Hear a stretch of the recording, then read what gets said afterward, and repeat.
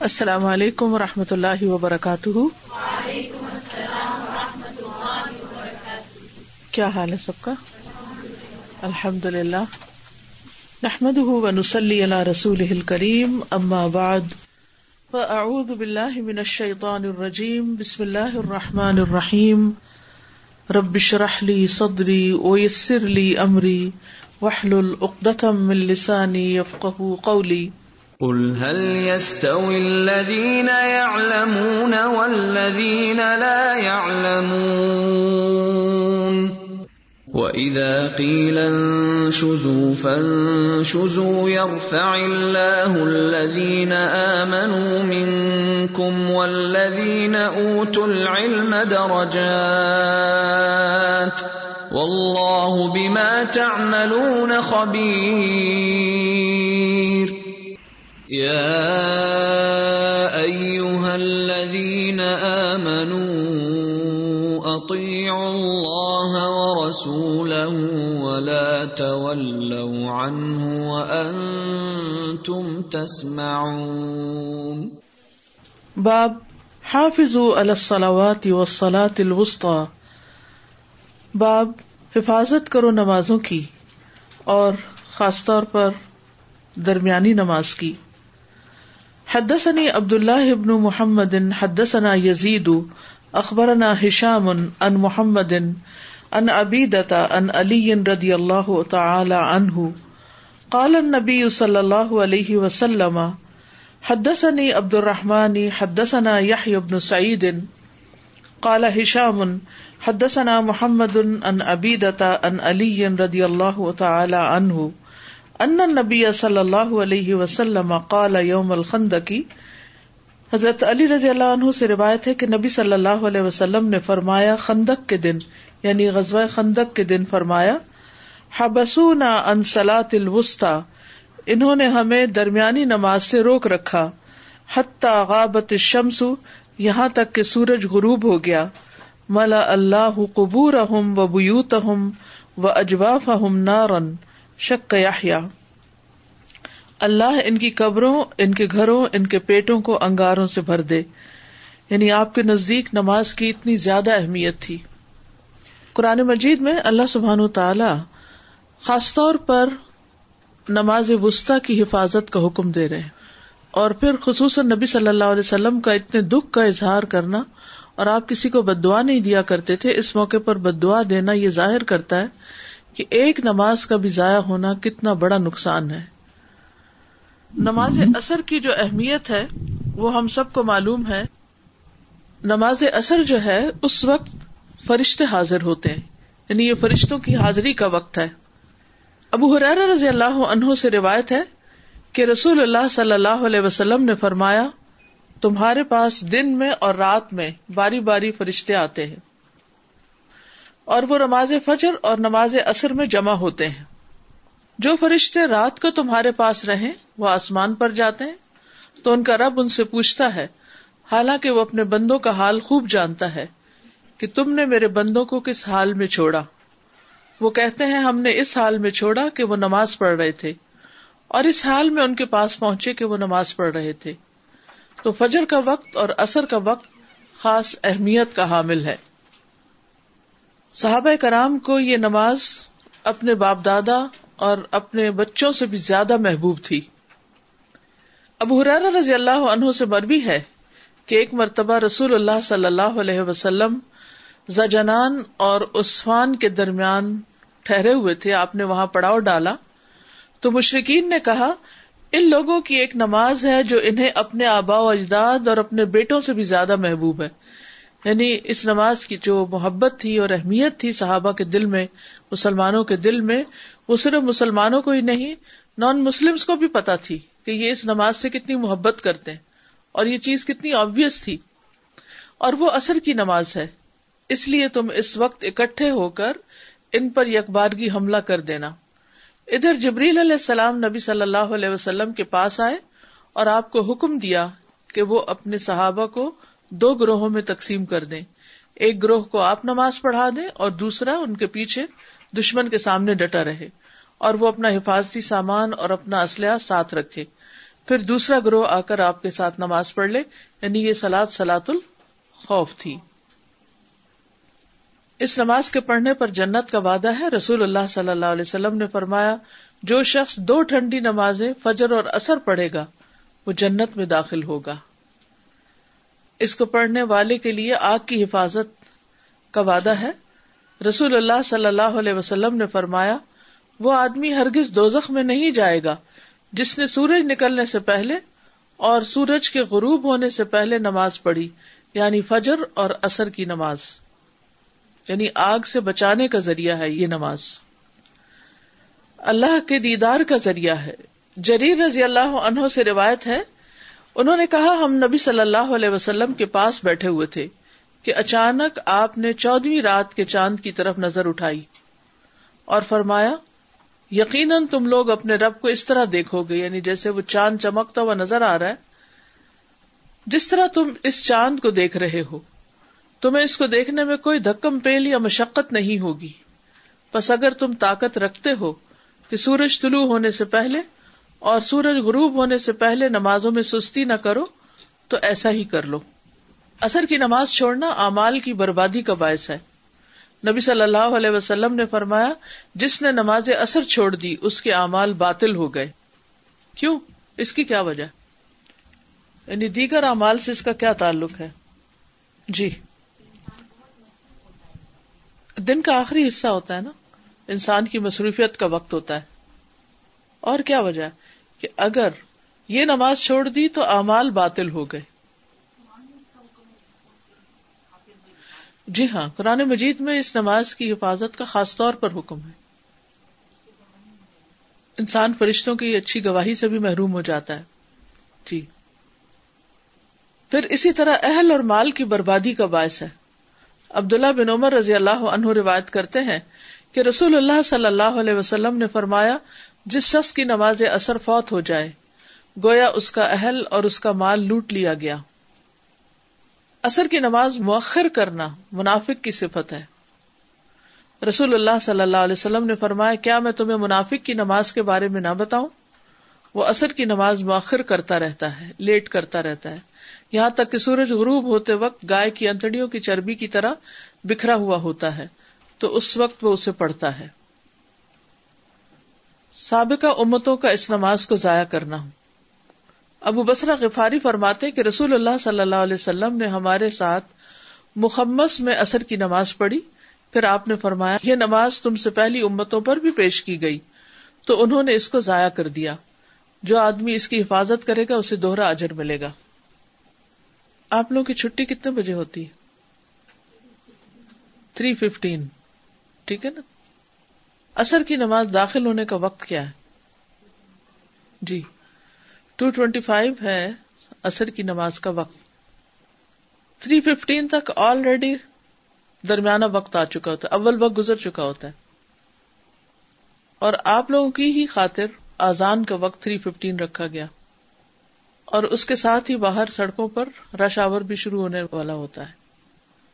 تو مجھے کبھی سمجھ نہیں آتی کہ جو لوگ عصر کی نماز پڑھے بغیر پریمیسز سے نکلتے ہیں، پھر ان کو کیسی اثر ملتی ہوگی، اول وقت کی، درمیانے وقت کی، یا آخری وقت کی، یا پھر قضا۔ اگر ہم گھر پہنچ بھی گئے اور ہمارا حال یہ ہوا کہ سورج بالکل غروب ہونے کے قریب ہے اور ہم جلدی جلدی چند ٹھونگے مار رہے ہیں اور اتنے میں مغرب کی اذان شروع ہو جاتی، اور یہ ایک دن کا معمول نہ ہو، روز کا معمول ہو، تو ہم اللہ کو کیا جواب دیں گے؟ نمازوں کی حفاظت پر مبنی ہے ہمارے دین و دنیا کی حفاظت۔ حدیث میں آتا ہے، احفظ اللہ یحفظک، تم اللہ کے احکام کی حفاظت کرو، اللہ تمہاری حفاظت کرے گا۔ وہ کیا چیز ہے جن کی حفاظت کا حکم اللہ نے دیا ہے؟ حافظوا علی الصلوات والذین هم علی صلاتهم یحافظون والذین لاماناتهم وعہدهم راعون۔ یہ ہے وہ چیزیں جن کی حفاظت کا حکم ہے۔ تو اگر ہم ان نمازوں کی حفاظت نہیں کرتے، اپنے ان اوقات کی حفاظت نہیں کرتے، تو پھر ہم اللہ سبحانہ وتعالیٰ سے کس حفاظت کی توقع رکھتے ہیں؟ کہ وہ ہمارے گھر، مال، اہل و عیال سب کو محفوظ رکھے، خود سب سے بڑھ کر ہمارے ایمان کو محفوظ رکھے، ہمیں ہر طرح کے شر اور فتنوں سے محفوظ رکھے. اگر انسان اپنا فریضہ ادا نہیں کرتا تو پھر اپنے آپ کو خطرے میں ڈالے ہوئے. اور یہ صرف دنیا کا معاملہ نہیں ہے، آخرت کا معاملہ تو اس سے بھی سخت ہے. تو یہاں پر آپ دیکھیے کہ جو آدمی اس نماز کی حفاظت کرے گا اسے دوہرا اجر ملے گا، کیونکہ واقعی وہ بھاگ دوڑ کا وقت ہوتا ہے نا، سب کو جلدی ہوتی ہے، سب کو جانے کی فکر ہوتی ہے کہ گھر کسی طرح پہنچ جائیں. بھی گھر ہی پہنچنا ہے نا، پہنچ جائیں گے. 5 منٹ پہلے پہنچے، 5 منٹ بعد پہنچے، کوئی بہت بڑا فرق پڑ جائے گا. پھر اسی طرح آپ دیکھیے، یعنی زیادہ سے زیادہ آپ نماز میں ہر رکعت 2 منٹ میں بھی پڑھیں تو 4 سے 8 منٹ. اگر آپ سمجھتے ہیں کہ وہ 8 منٹ آپ کے لیے بڑی قیمتی ہے، مثلا اپنے بچے کو پک کرنا یا کچھ اور، تو اپنی چھٹی کا ٹائم 8 منٹ پہلے کر لیجئے. عصر کی نماز 2:15 تک پھر ہو جانی چاہیے. لیکن میں نہیں سمجھتی کہ کسی کا گھر اتنا قریب ہے کہ وہ یہاں سے گاڑی تک جا کر، گاڑی لے کر، پھر وہ ڈرائیو کر کے اپنے گھر پہنچے اور اتر کر پھر وضو کرے اور نماز کے قریب پہنچے اور پھر وہ دھوپ پیلی نہ پڑ جائے. تو 1 دن 2 دن تو کبھی مجبوری سے ہوا، لیکن روز کی یہ روٹین نہیں ہونی چاہیے، کیونکہ قرآن میں بھی اس کا حکم ہے اور احادیث سے بھی آپ کو پتہ چل رہا ہے. اور جس کی عصر کی نماز فوت ہو گئی گویا اس کا اہل اور اس کا مال لوٹ لیا گیا. اتنا بڑا نقصان، گھر والے بھی برباد ہو گئے اور مال بھی برباد ہو گیا. اگر دنیا میں کسی شخص کے ساتھ ایسا کوئی حادثہ پیش آیا ہو تو آپ سوچئے کہ ہم اس کو کتنا قابل رحم سمجھیں گے. اور یہ ایک نماز کی بات ہو رہی ہے، کوئی معمولی چیز نہیں ہے. اور پھر یہ جو بات ہے نا کہ جس نے جان بوجھ کے عصر کی نماز چھوڑی، کوئی وجہ بھی نہیں تھی، اس کے اعمال ضائع ہو گئے. یعنی اس کو پرواہ ہی نہیں کہ وہ اللہ کے احکامات کے ساتھ کیا کر رہا ہے. جان بوجھ کے نماز چھوڑنا کوئی چھوٹی بات نہیں ہے، بہت بڑا گناہ ہے، کبیرہ گناہوں میں سے بھی بڑے درجے کا گناہ ہے. تو پھر وہ باقی نیک عمل کس لیے کرتا ہے؟ یعنی مطلب اس کا یہ ہے کہ جس کو اپنی عصر کی نماز کی پرواہ نہیں، اللہ کو اس کے باقی نیک اعمال کی بھی پرواہ نہیں، ان کو بھی قبولیت نہیں ہوگی. تو جو اس وقت کانشیس رہتا ہے، جو اس نماز کی فکر کرتا ہے، گویا وہ باقی اپنے اعمال کی بھی فکر کرے گا اور ان کی حفاظت کی بھی فکر کرے گا.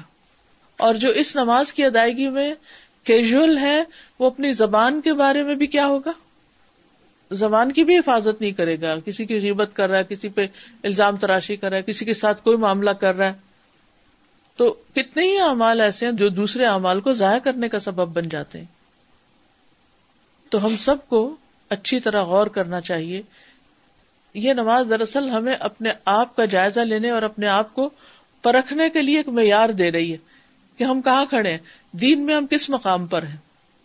اگر ہمارا یہ حصہ اور یہ وقت فکس ہو گیا تو باقی چیزیں بھی ہو جائیں گی، اور اگر یہ درست نہیں تو اس کا مطلب باقی دین اور باقی چیزیں بھی ٹھیک نہیں، باتیں ہم جتنی مرضی کر لیں.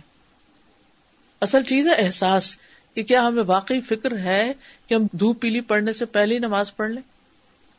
جی کوئی کچھ کہنا چاہے گا؟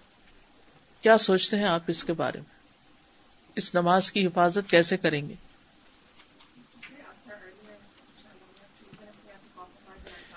جی میرے خیال میں تو آپ اس طرح کریں کہ 2:30 جیسے ٹائم داخل ہوا نا، سب کچھ ادھر ہی چھوڑے. جیسے میں آج کل سیٹرڈے سنڈے ویکینڈ کی کلاس میں یہی کرتی ہوں. جو ہی نماز کا ٹائم داخل ہوتا ہے، جہاں بات مکمل ہوتی ہے وہیں سب کچھ چھوڑ کے لوگ فوراً نماز کی جگہ بناتے ہیں. ہم فرض ادا کر لیتے ہیں، اس کے بعد دوبارہ کلاس شروع ہو جاتی، اتنی دیر کلاس بریک ہو جاتی ہے.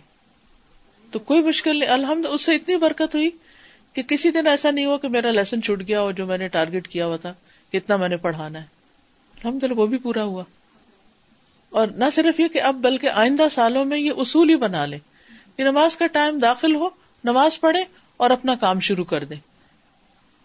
Assalamu alaikum. I was thinking that these verses, they come right in the middle or towards the end of the verses that talk about divorce. And it's interesting because usually in unusual circumstances, we neglect our prayers. when something very different or very difficult, is happening in our lives, then we neglect our prayers. But we see that even in the discussion of divorce and the death of a spouse, Allah subhanahu wa ta'ala says, حَافِظُوا عَلَى الصَّلَوَاتِ وَالصَّلَاةِ الْوُسْطَى. So it's as if there is no excuse for being lazy about our prayers. آپ دیکھیے کہ احفظ اللہ یحفظ کا، یعنی گھروں کا ٹوٹنا، گھروں میں جھگڑے، گھروں میں فساد، گھروں میں ایک دوسرے کے ساتھ ناچاکی اور ناموافقت، ہو سکتا ہے اس کی ایک بڑی وجہ ان نمازوں سے غفلت ہی کی بے برکتی ہو. کوئی بھی شخص جب آپ کے پاس آ کے یہ کہے کہ میری میاں سے نہیں بنتی، گھر میں لڑائی ہے، مار پٹائی ہے، فتنہ فساد ہے، تو پہلا سوال اس سے یہ پوچھا کرے نماز پڑھتے ہیں آپ؟ ساری نمازیں پڑھتے ہیں؟ وقت پر پڑھتے ہیں؟ نمازوں کی حفاظت ہے؟ کیونکہ جو نمازوں کی حفاظت کرے گا اللہ اس کی حفاظت کرے گا. جب ہم اللہ سبحانہ وتعالیٰ کا حق ادا نہیں کر رہے ہوتے، اور پھر یہ کسی وجہ سے اس ٹائم پر یہ نماز رکھی گئی ہے نا، اور فرشتوں کی حاضری بھی اس وقت پہ ہوتی ہے، یہ سب کچھ کسی مقصد سے بنایا گیا نا. اور اگر ہم اس کی پرواہ نہ کر کے جو کرنا چاہتے ہیں وہی کرتے رہتے ہیں تو پھر آپ سوچیے کہ ہم کہاں کھڑے ہیں. اور پھر صحابہ اپنے والدین اور اپنے بچوں سے بھی زیادہ اس کو محبوب رکھتے تھے، یعنی اتنی محبوب نماز تھی انہیں، کیونکہ اس نماز کی حفاظت کا حکم اللہ نے دیا. اس کا یہ مطلب نہیں باقی نمازوں کی حفاظت نہیں، لیکن اگر دن کے اس مصروفیت کے حصے میں انسان اگر اپنے رب کو یاد کرتا ہے رک کر، تو وہ واقعی ایک قابل قدر انسان ہے، حفاظت کے لائق ہے. باب وقوموا للہ قانتین ای مطیعین. حدثنا مسدد حدثنا یحییٰ عن اسماعیل بن ابی خالد عن الحارث بن شبیل عن ابی عمرو الشیبانی عن زید بن ارقم قال كنا نتكلم في الصلاة يكلم احدنا اخاه في حاجته حتى نزلت هذه الآية حافظوا على الصلوات والصلاة الوسطى وقوموا لله قانتين فأمرنا بالسكوت. وقوموا للہ قانتین، اور کھڑے ہو جاؤ اللہ کے لیے فرما بردار بن کر، تابعداری کرنے والے بن کر، ای مطیعین یعنی اطاعت گزار بن کر. اور اس میں جو حدیث آئی ہے وہ زید بن ارقم کی روایت ہے. وہ کہتے ہیں کننا نتکلم فی الصلاۃ، ہم نماز میں کلام کیا کرتے تھے، نماز میں ہم بات کرتے تھے، یعنی دنیا کی بات. یا تو اپنی کتاب پہ دیکھیے اور یا پھر سامنے اسکرین پہ دیکھیے، رائٹ اور لیفٹ تو کچھ بھی نہیں لکھا ہوا.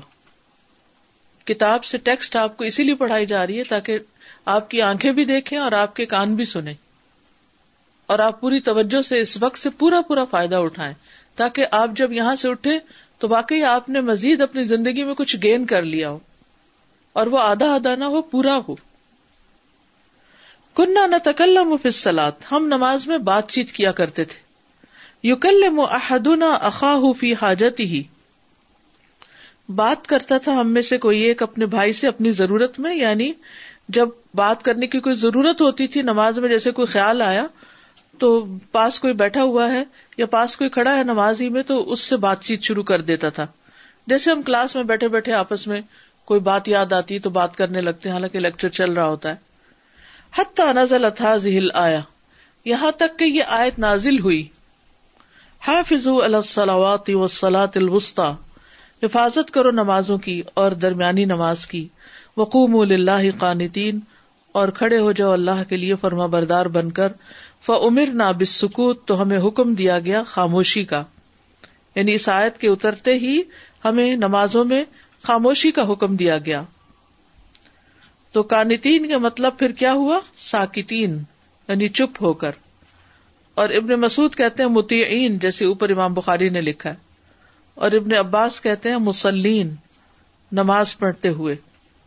مجاہد کہتے ہیں کہ قنوت یہ ہے کہ خشوع اور خضوع جو ہے یہ طول قیام پر منحصر ہے، یعنی جتنا لمبا آپ قیام کرتے ہیں اتنا ہی اچھا پھر خشوع خضوع بھی آتا ہے.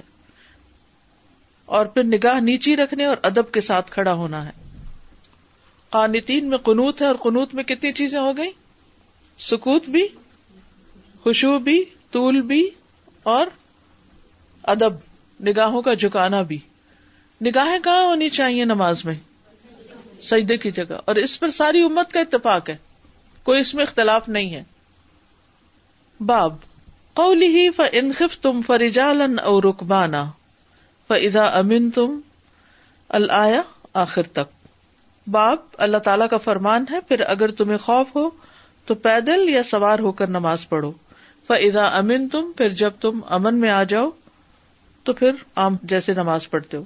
وقال ابن جبیر اور ابن جبیر نے کہا کرسیہ اس کی کرسی کا مطلب کیا ہے؟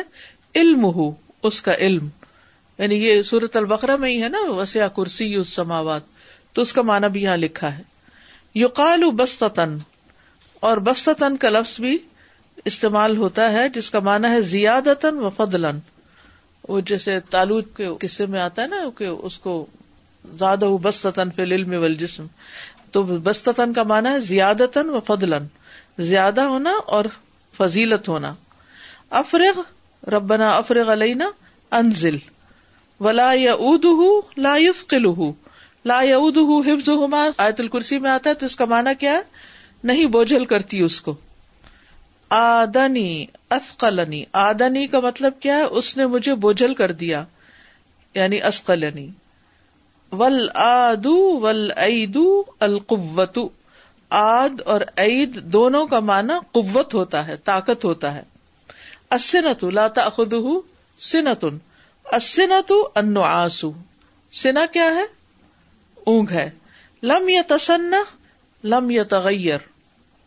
فبہت بہت الذی کفر، وہ جو ابراہیم علیہ السلام کے واقعے میں آتا ہے نا، تو حیران ہو گیا وہ شخص جس نے انکار کیا تھا. ذہبت حجتہ، اس کی دلیل زائل ہو گئی.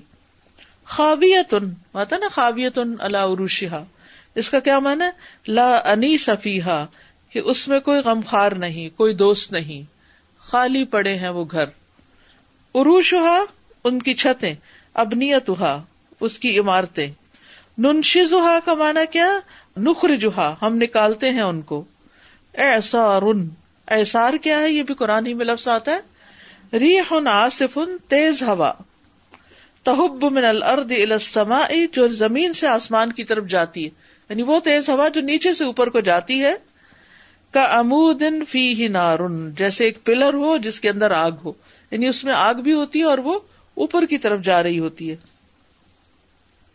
وقال ابن عباس اور ابن عباس کہتے ہیں سلدا، سلدا کا معنی ہے لیسا علیہ شیئن، کہ اس پر کوئی چیز نہیں. وقال اکرمۃ اور اکرمہ نے کہا وابل، وابل کا معنی ہے مطر شدید، سخت بارش. الطل، الطل کہتے ہیں الندا کو، یعنی شبنم. وہذا مثل عمل المؤمن، اور یہ مثال ہے مومن کے عمل کی. یتسنہ، یتسنہ کا مطلب ہے یتغیر، بدل جائے، بگڑ جائے. حدثنا عبد الله بن يوسف اخبرنا مالك عن نافع ان عبد الله بن عمر رضی اللہ تعالی عنہما كان اذا سئل عن صلاة الخوف، ابن عمر رضی اللہ عنہما سے جب پوچھا جاتا صلاۃ الخوف کے بارے میں، یعنی جب وہ پوچھے گئے کہ صلاۃ الخوف کیسے پڑھی جاتی، قالا تو انہوں نے بتایا یتقدم الامام، امام آگے آتا ہے یعنی لیڈ کرتا ہے. وطائفۃ من الناس، اور لوگوں کا ایک گروہ، فیصلی بہم الامام رکعتن، تو امام ان کو ایک رکعت نماز پڑھاتا ہے. یعنی لشکر میں سے ایک گروپ آف پیپل نکل کے امام کے ساتھ آگے آ کے صف بناتے ہیں اور امام ان کو لیڈ کرتا ہے. وتکون طائفۃ منہم، اور ان میں سے ایک گروہ جو ہے، باقی لوگ جو ہیں، بینہم و بین العدو، وہ ایک ڈھال بن جاتے ہیں دشمن اور نمازیوں کے بیچ میں، وہ بیچ میں کھڑے ہوتے ہیں حفاظت کے لیے. لم یصلوا، جنہوں نے ابھی تک نماز نہیں پڑھی. فاذا صلی، پھر جب وہ نماز پڑھ لیتے ہیں، الذین معہ، جو اس کے ساتھ ہوتے ہیں، رکعتن ایک رکعت، یعنی جب امام کے ساتھ والے لوگ ایک رکعت پڑھ لیتے ہیں، استاخروا تو پیچھے ہٹ جاتے ہیں، مکان الذین، ان لوگوں کی جگہ پر، لم یصلوا، جنہوں نے نماز نہیں پڑھی ہوتی. ولا یسلمون، اور وہ سلام نہیں پھیرتے، بس صرف ویسے ہی پیچھے ہٹ جاتے ہیں. ویتقدموا، اور آگے بڑھ جاتے ہیں، الذین لم یصلوا، جنہوں نے ابھی تک نماز نہیں پڑھی. فَيُصَلُّونَ مَعَهُ رَكَعَةً، تو وہ امام کے ساتھ ایک رکعت پڑھتے ہیں. ثُمَّ يَنصَرِفُ الْإِمَامُ، پھر امام فارغ ہو جاتا ہے. وَقَدْ صَلَّى رَكَعَتَيْنِ، اور اس نے 2 رکعتیں پڑھ لی ہوتی ہیں. فَيَقُومُ كُلُّ وَاحِدٍ مِّنَ الطَّائِفَتَيْنِ، پھر کھڑا ہوتا ہے ہر ایک دونوں گروہوں میں سے. فَيُصَلُّونَ لِأَنفُسِهِمْ رَكَعَةً، تو وہ اپنی اپنی رکعت پڑھتے ہیں، یعنی باری باری. بعد ان ينصرف الامام، اس کے بعد کہ امام سلام پھیرتا ہے. فَيَكُونُ كُلُّ وَاحِدٍ مِّنَ الطَّائِفَتَيْنِ قَدْ صَلَّى رَكَعَتَيْنِ، اس طرح کے دونوں گروہوں نے نماز پوری کر لی ہوتی ہے. فَإِنْ كَانَ خَوْفٌ، پھر اگر خوف ہو، هُوَ أَشَدُّ مِنْ ذَلِكَ، اس سے بھی زیادہ، یعنی جنگ چل رہی ہو. یہ تو نا کہ ہر وقت تو جنگ نہیں ہو رہی ہوتی تھی، کچھ وقت جنگ ہو رہی ہے، کچھ وقت ویسے ہی بیٹھے ہیں، کوئی کھانے کا وقت، کچھ سونے کا وقت، اور کچھ جنگ کا وقت ہوتا تھا. تو اگر جنگ شدید ہو، صلوا رجالا قیاما علی اقدامہم، تو کیسے نماز پڑھیں گے؟ پیدل قیام میں، اپنے قدموں پر چلتے پھرتے نماز پڑھیں گے. اور رکبانہ یا سواریوں پر. مستقبل القبلۃ یا غیر مستقبلیہا، چاہے قبلے رخ ہوں یا اس کے علاوہ. قال مالک نے کہا، قال نافع لا ارى عبداللہ ابن عمر ذکر ذلک الا عن رسول اللہ صلی اللہ علیہ وسلم، کہ میں نہیں سمجھتا کہ عبداللہ بن عمر نے یہ بات جو ذکر کیا ہے مگر یہ کہ آپ صلی اللہ علیہ وسلم ہی سے آپ ہی کا عمل بتایا کہ کس طرح امام آگے پڑھے اور پھر ایک رکعت اور پھر دوسری. تو اس میں آپ دیکھیے کہ نبی صلی اللہ علیہ وسلم نے جو جنگ کی حالت میں نماز کا طریقہ بتایا، اس سے کیا بات پتہ چلتی؟ نماز معاف نہیں ہے. ہمارے گھروں میں اگر گھریلو جنگ بھی ہو رہی ہو، جیسے وہ طلاق کے مسئلے ڈسکس ہو رہے ہیں، تو بھی کیا ہے، نماز کے وقت تو اٹھ جاؤ. نماز ہمارے جھگڑوں میں انٹروین کر دیتی ہے، اور یہ کسی بھی فساد کو ختم کرنے کا ایک بہت بہترین طریقہ ہے کہ اس میں انٹروینشن کر دی جائے، دھیان ہٹا دیا جائے اس جھگڑے سے. دیکھیں نا، 2 لوگ لڑ رہے ہیں اور ایک تیسرا آ کے بیچ میں کیا کرتا ہے، بیچ میں پڑتا ہے، تو وہ ان دونوں لڑنے والوں کو الگ الگ کر دیتا ہے، اور اس طرح تھوڑی دیر بھی ان کو لڑائی سے جو فرصت ملتی ہے تو ٹھنڈے ہو جاتے ہیں. تو اسی طرح جھگڑے ہو رہے ہیں، لڑائیاں ہو رہی، اذان ہو گئی، اللہ اکبر ہو گئی، اب مرد کو مسجد جانا ہے، وہ گھر سے باہر چلا گیا، اور بیوی کو بھی اپنی نماز پڑھنی ہے، نماز کے لیے وضو کرنا ہے، وضو کریں گے، کچھ غصہ اس سے ٹھنڈا ہوگا، کچھ نماز پڑھیں گے، کچھ جتنی دیر میں وہ نماز پڑھ کے آ گئی، یہ نماز پڑھ کے بیٹھیں گی، تو اس شدت کا جھگڑا اور لڑائی نہیں ہوگی جو پہلے ہو رہی تھی.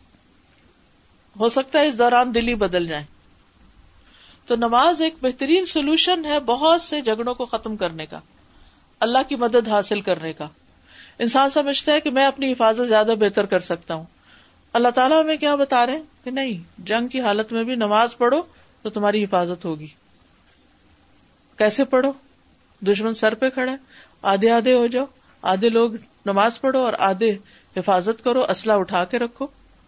اور پھر اس میں بھی آپ دیکھیے کہ جب آدھے آگے کھڑے ہوں گے امام کے ساتھ، تو ایک اور اہم بات یہ پتہ چلتی کہ دونوں گروہ جماعت سے پڑھیں، اور امام اپنا سلام روکے رکھے یہاں تک کہ دونوں ہی اپنی 2 رکعتیں پورے کرے، پھر سلام پھیر دیا جائے. اور اگر جماعت سے نہیں پڑھ سکتے تو چلو اس کی رخصت ہے، پھر تم جیسے بھی ممکن ہو چلتے چلتے نماز پڑھو، سبحان اللہ، پیدل، رجالن، رجل سے، اور رکبانن یا سواری کے اوپر، گھوڑوں پہ سوار ہو، ان پہ قبلے کی طرف رخ ہے تب بھی، نہیں تو تب بھی. Zaza ji, I know of a family situation where the divorce was about to happen, and this was happening with very close family members, my children of sisters and brothers married, and then within the first year of marriage, and they had gone to the court for the final decision, and the time for Salah came, and all the family members went to the closest masjid. This was in UAE. And after Salah, because some of them were crying in the Salah, and Allahu Alam what dua they made, they came out and they decided they're not going for it. So even though they were at the final stage of divorce, Alhamdulillah, this got concluded. And at that point, that was like first year of marriage, and I know today they have 4 children and the family is doing well. This was a drastic change of heart, subhanallah, through Salah. I don't know how those family members, both sides, they came out from Salah, they said, we're not going for it. سبحان اللہ. جس کی نماز ٹھیک ہوگی اس کا سب کچھ ٹھیک ہو جائے گا. اگر ہمارے کچھ حالات ٹھیک نہیں تو اس کا مطلب ہے ہماری نمازوں میں کہیں کوئی کمی ہے. گھوڑی پہ کیسے اپنی نیت کر کے بس اشارہ کر کے جیسے بھی ہو، یعنی زبان دل سے پڑھتے جائیں اور ہلکا ہلکا جھکتے جائیں، اور جیسے گاڑی میں ہم نفل پڑھتے ہیں. جی ہاں چلتے ہیں تو شروع کر دیتے ہیں. بالکل. اسی سے پتہ چلتا ہے کہ اگر گاڑی چلا بھی رہے ہو نا آپ، اور آپ تہجد یا نفل جیسے روٹین میں پڑھتے ہیں، تو وہ چلاتے ہوئے بھی پڑھ سکتے ہیں، رکوانا. جنگ کی حالت میں فرضی کی تو بات ہو رہی ہے، یہاں نوافل کی تو نہیں بات ہو رہی. نہیں، گاڑی چلاتے ہوئے تو نوافل ہی پڑھتے ہیں، الا یہ کہ جہاز میں آپ بیٹھے ہوئے ہیں اور کوئی صورت نہیں ہے آپ کے وہاں سے اٹھنے کی، ہلنے جلنے کی، اور فلائٹ بھی 14 گھنٹے کی ہے اور نمازیں بیچ میں آ رہی ہیں جن کو جمع بھی نہیں کر سکتے. جیسے فجر کی نماز تو کسی سے جمع نہیں کر سکتے، تو اس صورت میں تو آپ کو نیچے اترنا ہی، کیونکہ استقبال قبلہ جو ہے وہ واجبات میں سے، اس کے بغیر نماز نہیں ہوتی. السلام علیکم ورحمۃ اللہ. Ustaza, could you clarify, does the imam hold his prayer while the first group finishes there and then continue the second rak'ah? Yes. Okay. He will hold his prayer. Jazakallah. باب والذین یتوفون منکم ویذرون ازواجا. باب، اور وہ لوگ جو فوت ہو جاتے ہیں تم میں سے، یا فوت کر لیے جاتے ہیں تم میں سے، اور وہ چھوڑ جاتے ہیں بیویاں. حدثني عبد الله بن ابي الاسود حدثنا حميد بن الاسود ويزيد بن زريع قال حدثنا حبيب بن الشهيد عن ابن ابي مليكة قال قال ابن الزبير قلت لعثمان هذه الآية التي هي في البقرة والذين يتوفون منكم ويذرون أزواجا إلى قوله غير إخراج قد نسختها الآية الأخرى فلم تكتبها قال تدعوها يا ابن أخي لا أغير شيئا منه من مكانه قال حميد أو نحو هذا. ابن زبیر کہتے ہیں قلت لعثمان، میں نے عثمان رضی اللہ عنہ سے کہا، هذه الآية، یہ جو آیت ہے، التي هي في البقرة، جو سورۃ البقرہ میں ہے، والذین يتوفون منکم، اور وہ لوگ جو تم میں سے فوت کر لیے جاتے ہیں، ويذرون ازواجا، اور بیویاں چھوڑ جاتے ہیں، الی قولی، یعنی آخر تک آیت کے، غیر اخراج، یعنی ان کو 1 سال تک نہ نکالا جائے. قد نسختها الآیۃ الاخری، اس کو تو دوسری آیت نے منسوخ کر دیا. فلم تکتبها، آپ اس کو پھر لکھتے کیوں ہیں؟ یعنی تو منسوخ آیت ہے. اور ناسخ آیت کون سی ہے؟ 4 مہینے 10 دن کی عدت والی. شابش. قال تدعوها یا ابن اخی، انہوں نے کہا میرے بھتیجے، تدعوها یا ابن اخی، چھوڑو اس بات کو اے میرے بھتیجے، لا اغیر شیئا منہ، میں اس میں سے کچھ بھی تبدیل نہیں کروں گا.